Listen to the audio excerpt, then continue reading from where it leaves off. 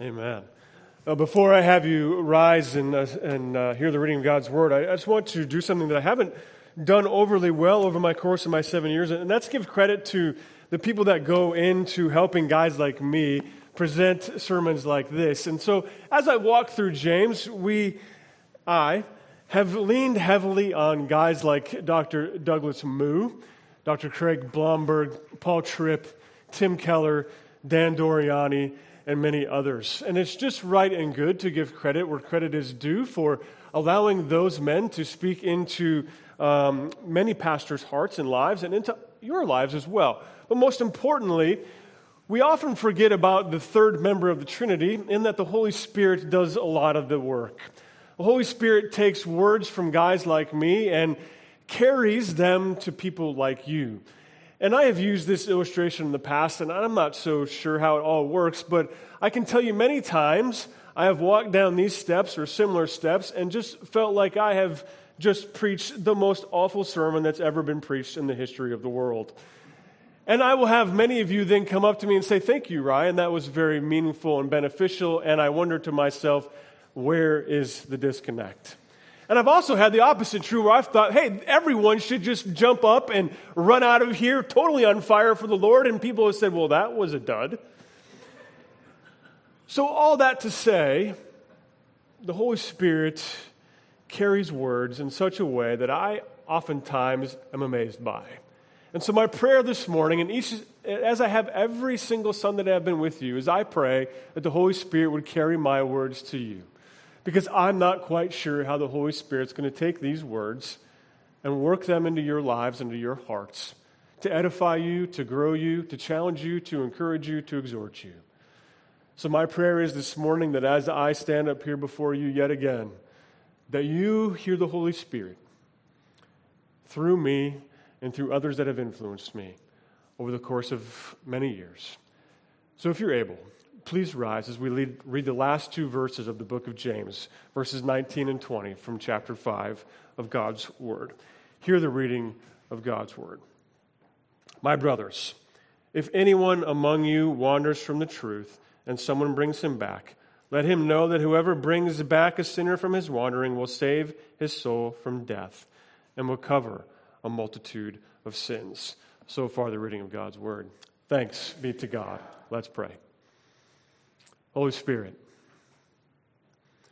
uphold your promise that where two or more are gathered in your name, you would be present.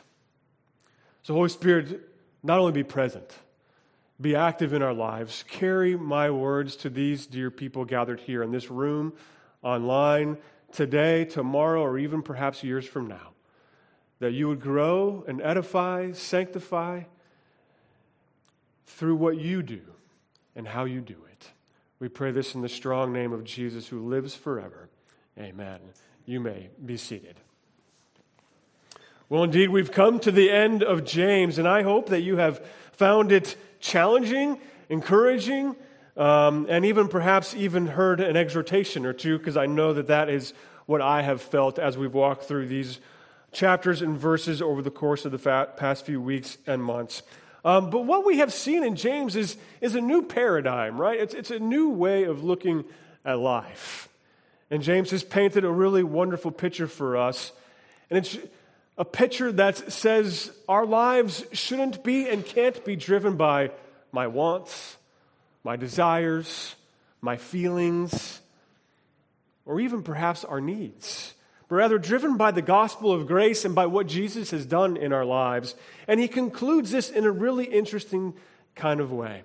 So I want you to, once again, do a little exercise with me and play along for just a second. If it was up to you to write the last two verses in James, how would you do it? If it was me, I'd probably be a bit more like Paul and give you just, I would hope, a warm, generous, gracious benediction, something like, grace be with you.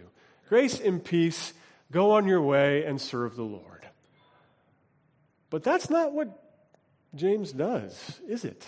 He continues on with exactly what he's always done. So I'm going to propose to you this morning, there probably, most likely, and obviously is not a better way for James to conclude than just the way James has concluded his letter to this group of believers who has been dispersed across the land.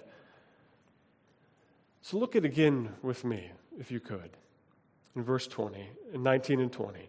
My brothers, if anyone among you wanders from the truth and someone brings him back, let him know that whoever brings back a sinner from his wandering will save his soul from death and will cover a multitude of sins. You may be saying to yourself, what does that have to do with the entirety of the book of James? Why does he end it this way? And I want to say to you, this is, again, exactly the way that it should be concluded. What James has talked about from beginning to end of this letter is exactly what he's talking about in these last two verses. In a sense, is what he's saying, as long as there's sin in the world, and we know there is, we know there's sin in our lives, in the lives of those around us, then we have to be prepared to meet that sin and have relationships with sinful, broken people just like ourselves. People that wander, people that go away, go astray. And so I wonder, as we read these verses about wandering people, about wandering from the truth, the thing that stuck in my mind over and over again as I read these two verses was this stanza. Oh, to grace, how great a debtor daily I'm constrained to be. Let thy goodness like a fetter bind my wandering heart to thee. Prone to wander, Lord, I feel it. Prone to leave the God I love. Here's my heart, oh, take and seal it. Seal it for thy courts above. Isn't this the theme and the anthem that rings in our brains as we read these few verses here? So James has talked to us a lot about this wandering throughout this book. He's talked about how we wander in doubt in moments of trial, how in subtle ways, by the desires of our own heart, we wander into temptation, how we wander away from graciousness into all forms of ungodly anger, how we wander from humble love into prejudice, how we wander into a separation from what we say we believe to what we and how we actually live. How we wander from dependency to God into self-sovereignty. How we wander away from unity and peace into conflict with one another. How we wander from thankfulness into unthankful grumbling. And how easily we wander into unbiblical and unhelpful talk. How we wander, even though we say we believe in God, into desperate and prayerless living. As they say, did you see what I did there? I just summarized the book of James. You see, James is saying to us in conclusion of these last two verses, we all wander. And I've just spent 5 chapters telling you how you all wander and how I wander and all of us wander.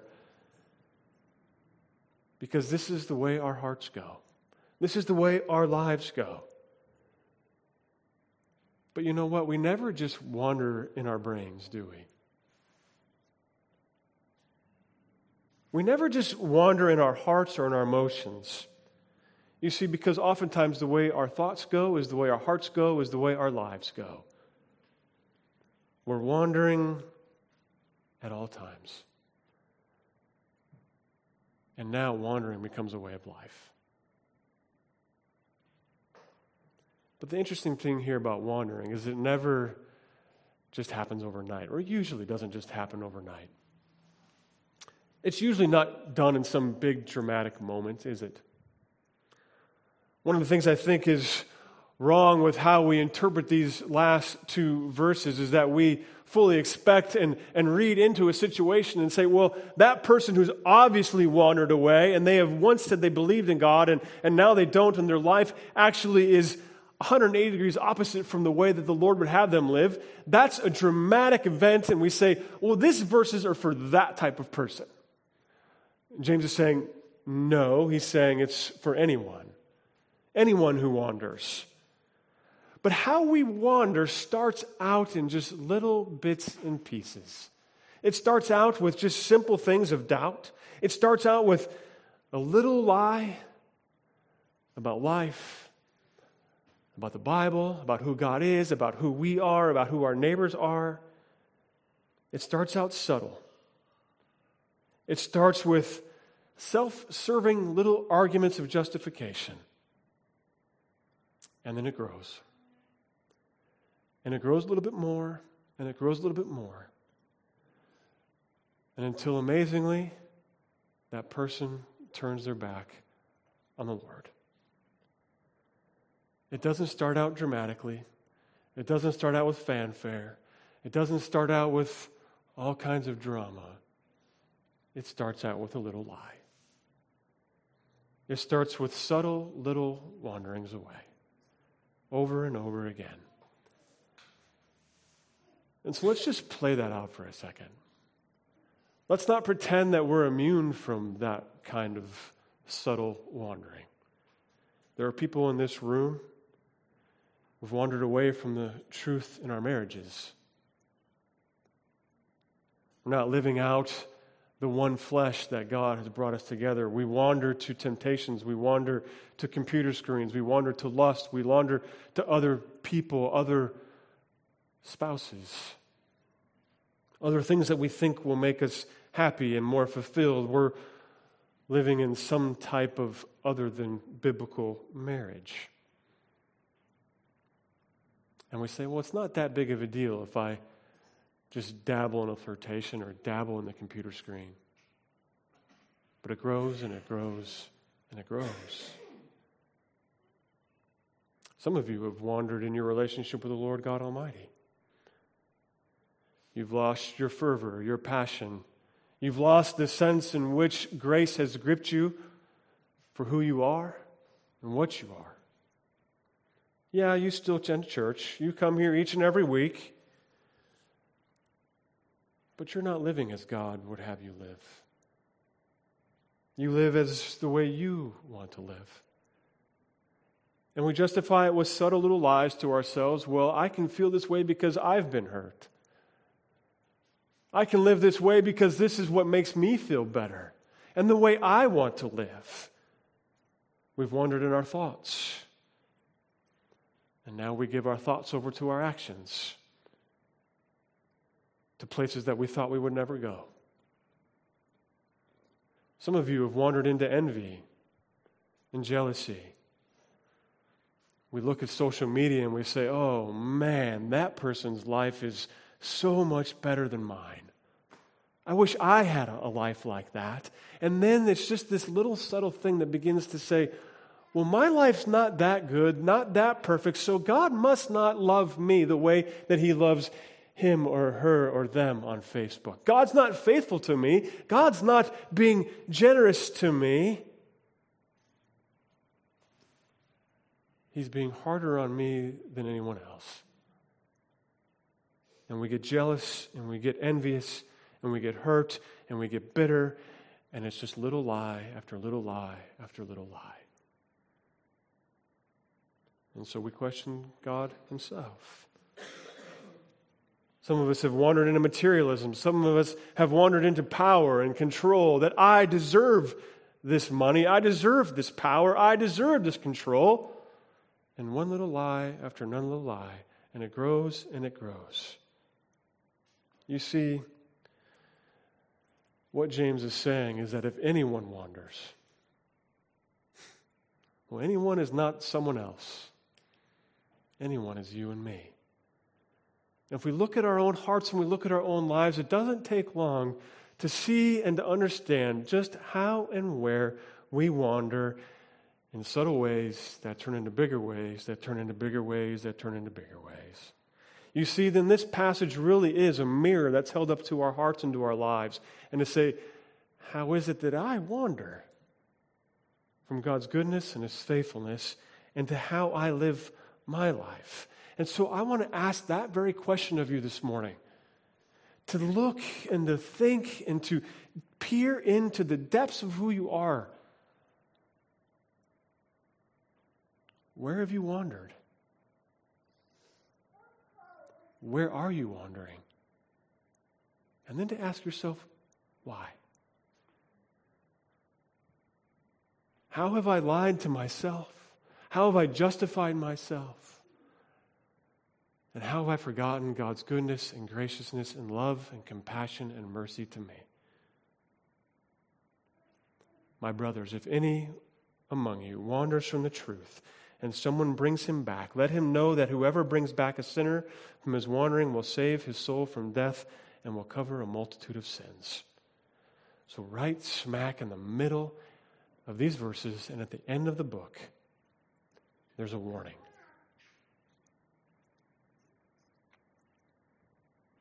There's a warning to everyone in this room. Everyone wanders. And then there's a call. There's a warning and there's a call to everyone in this room. And the call is not to just sit back and cast more judgment and more critique and more righteousness, but there's a call to action, a call to step in, to come to the rescue of who? Of your brothers and sisters. It's a call to have loving and restorative relationships within the church, within your family, marriages, parents, and children. It's an amazing thing that bringing back a person is not assigned to guys like me or to elders, but it's assigned to everybody. It's not just on Ryan or some other pastor, but it's on each and every one of us to restore relationships. This mission, this rescue mission, this mission of restoration is a call to every person in the Church of Jesus Christ. And that means to the church at Redeemer Arlington. So look around. You, I, and we are the rescuers of each other. You see, Redeemer Arlington is to be a place not where ministry is found, or where relationships are found, or that we try to seek them out, but rather Redeemer Arlington Church and every other church is to be a place where ministry happens and relationships exist in real and meaningful ways. Not just, hey, I go to church with these people, or I know them, or I might go to a Bible study with them, but how is it that we are in one another's lives? How is it that we care for one another? How is it that we love one another? How is it that we are with one another? And how is it that we help, exhort, counsel, care, all of these things? You see, this is the paradigm that James has painted for us. This is the picture that James has spent a lot of ink on for the last 5 chapters. I don't live my life just for me. And neither do you. We live our lives for the glory of our Lord and Savior Jesus Christ, and we live our lives for one another. And so then we must take the responsibility as brothers and sisters in Christ for the well-being of one another. Not simply and only just to attend church on a Sunday morning, but to care and love. Not to cast judgment and critique and self-righteousness, but to learn and to love and to live with one another. To be a part of this special community called the body of Christ. This is what James is telling us for 5 chapters. And this is what this looks like. You see, now we're all part of this rescue mission. We're all part of this restoration. I am an instrument. I am a tool the Lord God uses, and so are you, to help restore, sanctify the person to your left, the person to the right, in front and behind you. As a member of the body of Christ, this is the way we must live our lives. Because this is the command that James gives us. Here's the bottom line.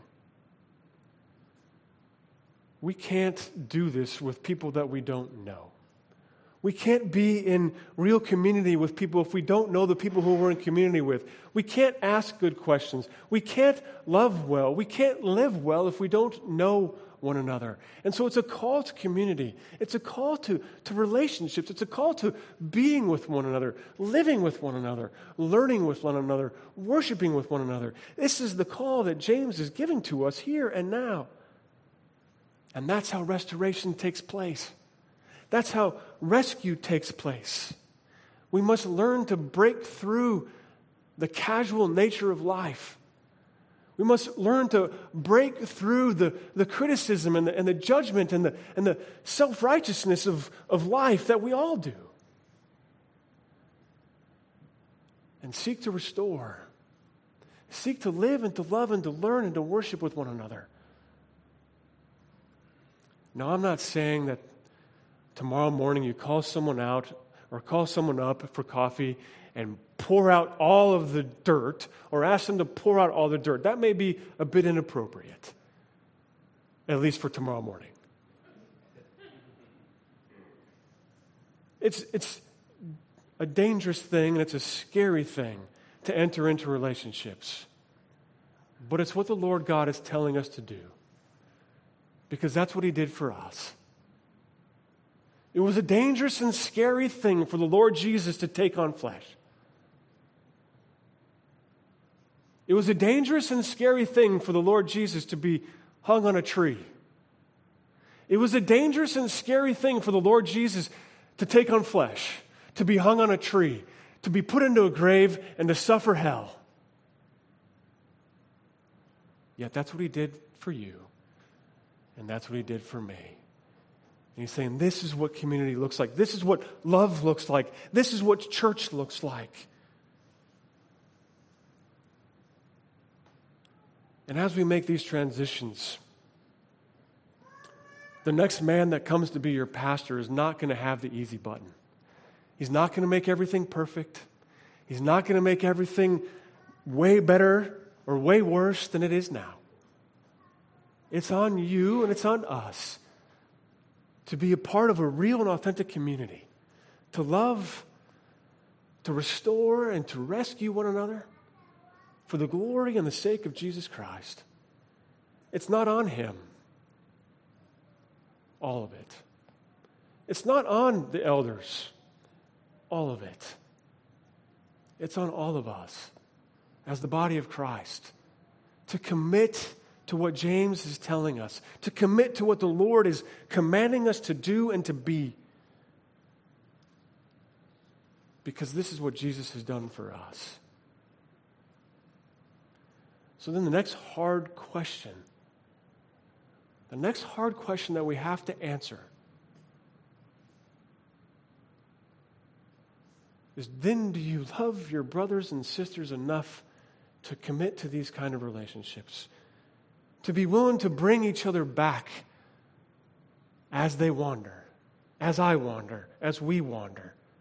You see, the language here in these final verses is language of restoration, is one of grace. Bring them back. Bring them back. Bring me back, because I wander, and so do you. One of the things that you learn in pastoral ministry is that oftentimes when someone comes into your office for counseling with a particular problem or situation, that situation didn't just happen like yesterday. It didn't just pop up a week ago, but it's been brewing for some time now. It happens over a course of time. Back to this subtlety, back to these little tiny lies of wandering.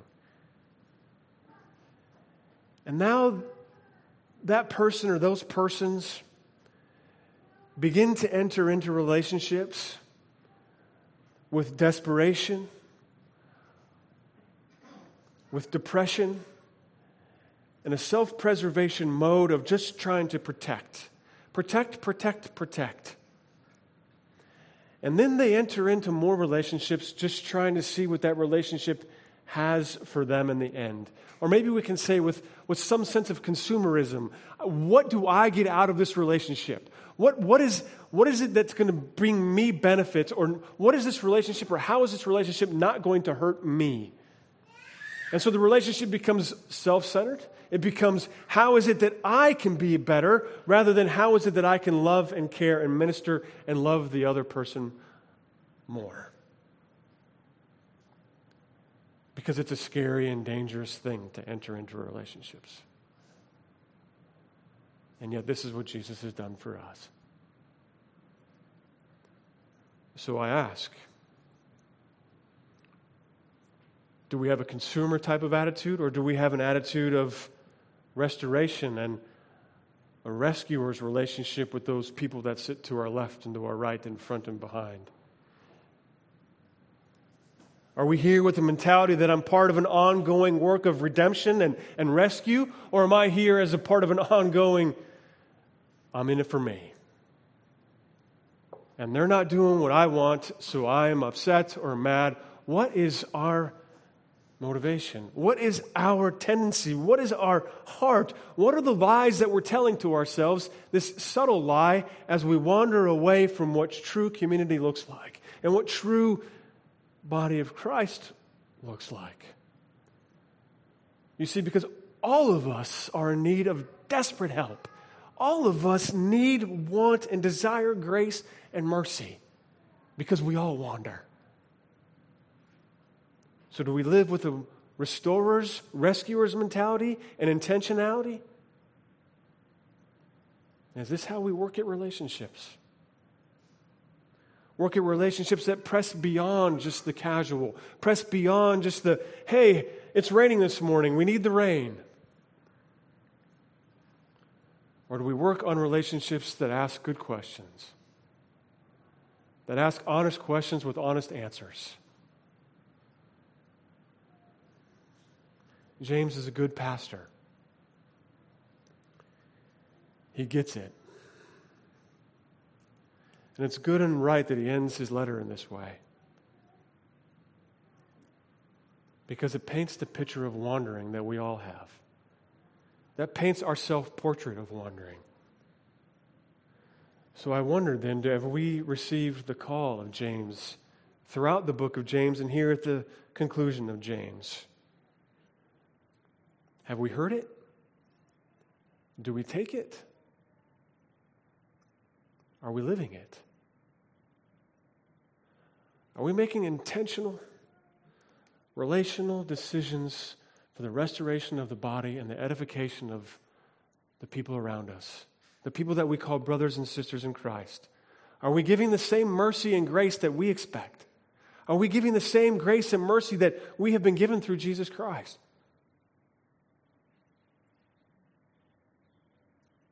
Look at verse 20 again with me.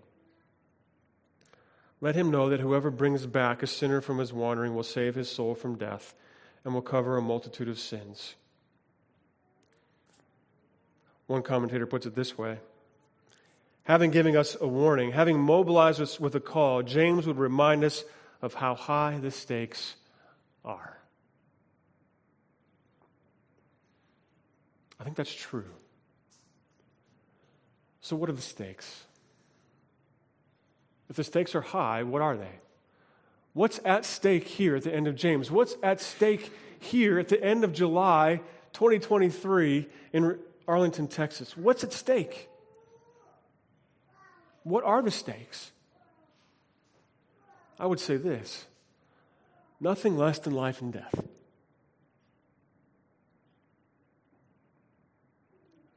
Why doesn't sin scare you?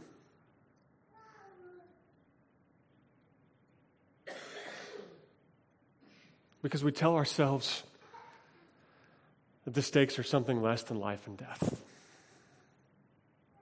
Why do we wander?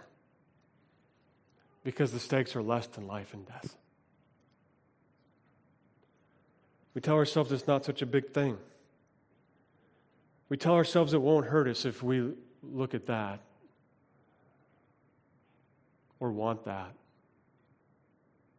We tell ourselves we can handle it. It's not that big of a deal. We tell ourselves it's just this one time. We tell ourselves, I didn't really mean to say those words to you. I didn't really mean it. I was just joking. We tell ourselves it's not really me that's the problem. It's them that's the problem, so I can say and do what I feel is necessary and right. It's not me. It's them. And all of this minimizes the cross. When we wander away, we're wandering towards something other than life. We're wandering towards something that's dangerous and destructive, and it's called death. And your life, our life, is moving in a direction and moving towards one of two things: obedience and submission to the Lord, or obedience and submission to death. And so this really is what James is asking us here at the end of this book, and really throughout the entirety of the book. What direction are you headed?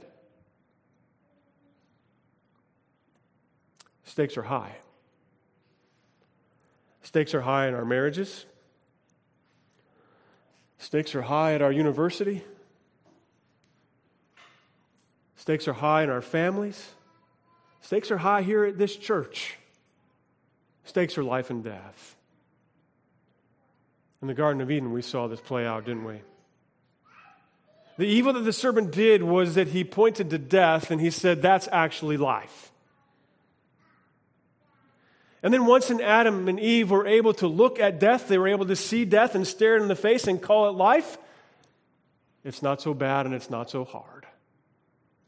And this then is what we do when we begin to wander away. And then once we're able to call death life and life death, it becomes really easy to turn our backs on God. It becomes really easy to turn our backs on our spouses, on our friends, on our church, on our employers, our employees, because we've got it flipped around. Stakes are high. And that's why these verses are so important to us. And that's why this call is so important to us, because the church is at stake. The glory of Jesus is at stake. Life and death is at stake. And that's why grace is so wonderful and powerful. Whoever brings back a sinner from his wandering will save his soul from death and cover a multitude of sins. So if we restore and rescue one another, we're saving someone from walking down the path towards death and steering them back and steering us back to life and to grace and to mercy that we find only at the cross. The stakes are high.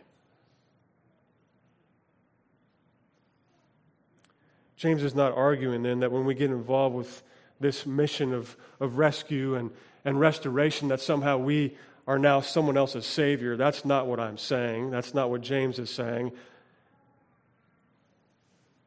Jesus Christ is the one that saves. Jesus Christ is the one that ultimately restores and rescues. But when we bring someone back, we're part of the mission. We're part of God's ongoing mission of bringing back souls to Himself. And Jesus then is glorious in His patience. He's always glorious in His grace, isn't He?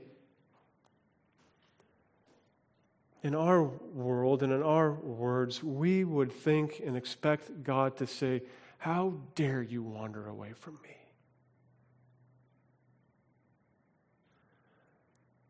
But a holy God, a righteous God, a merciful God and a gracious God says, "You wandered away from me, and I'm going to die for you. And I'm going to live for you. I'm going to die to cover your wandering, to cover your sins." And that He has died to say, "Come. Come and know the goodness of grace and mercy." So here's what we need to hear this morning. If you embrace the warning, you accept the call, and you believe in grace, how can we sit here and do nothing? And that's really the book of James, isn't it? If we hear the exhortation, we hear the call in our lives, and we understand grace, and that's really what we believe, and that's who we claim to be, how can we sit and do nothing? How do we wander away?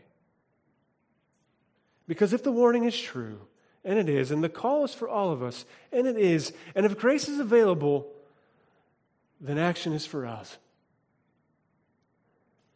And grace should be unrelenting in the church. So then we would be God's rescuers because we know the danger of the other direction. We know our hearts are prone to wander. Take my life and let it be. Always only to God. And so we want to know one another. We should want to know one another, not just because relationships are fulfilling, but because we see the kingdom and we see what Jesus has done for us, and this is who we actually are.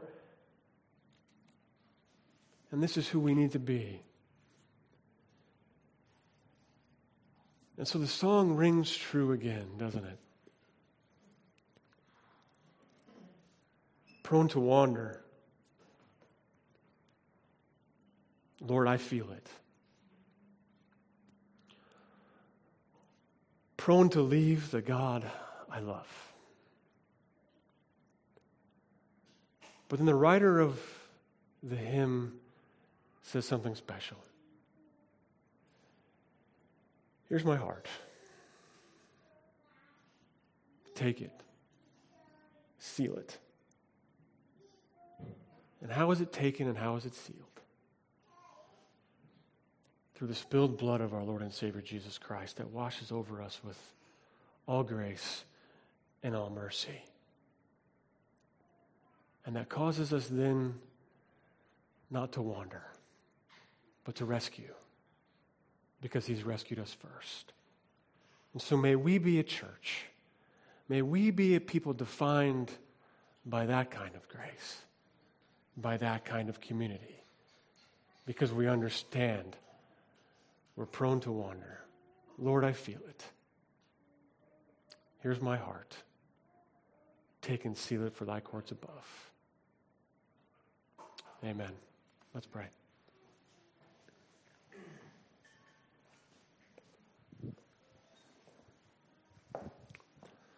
Well, Lord our God, we come to you now humbled by the call in our lives, humbled by your grace and mercy to those like us who are prone to wander. And so, Lord, we come to this table at an appropriate time, pleading for you to seal our hearts and our lives with your broken body and with your shed blood. So may this table not be just another Sunday morning activity that we do at church, but may it be something that seals our hearts and our lives to you, because you have given us everything that you have. May we taste your grace. May we smell of your goodness that you have given to us through this cup. Thank you that you have allowed us to hear your grace.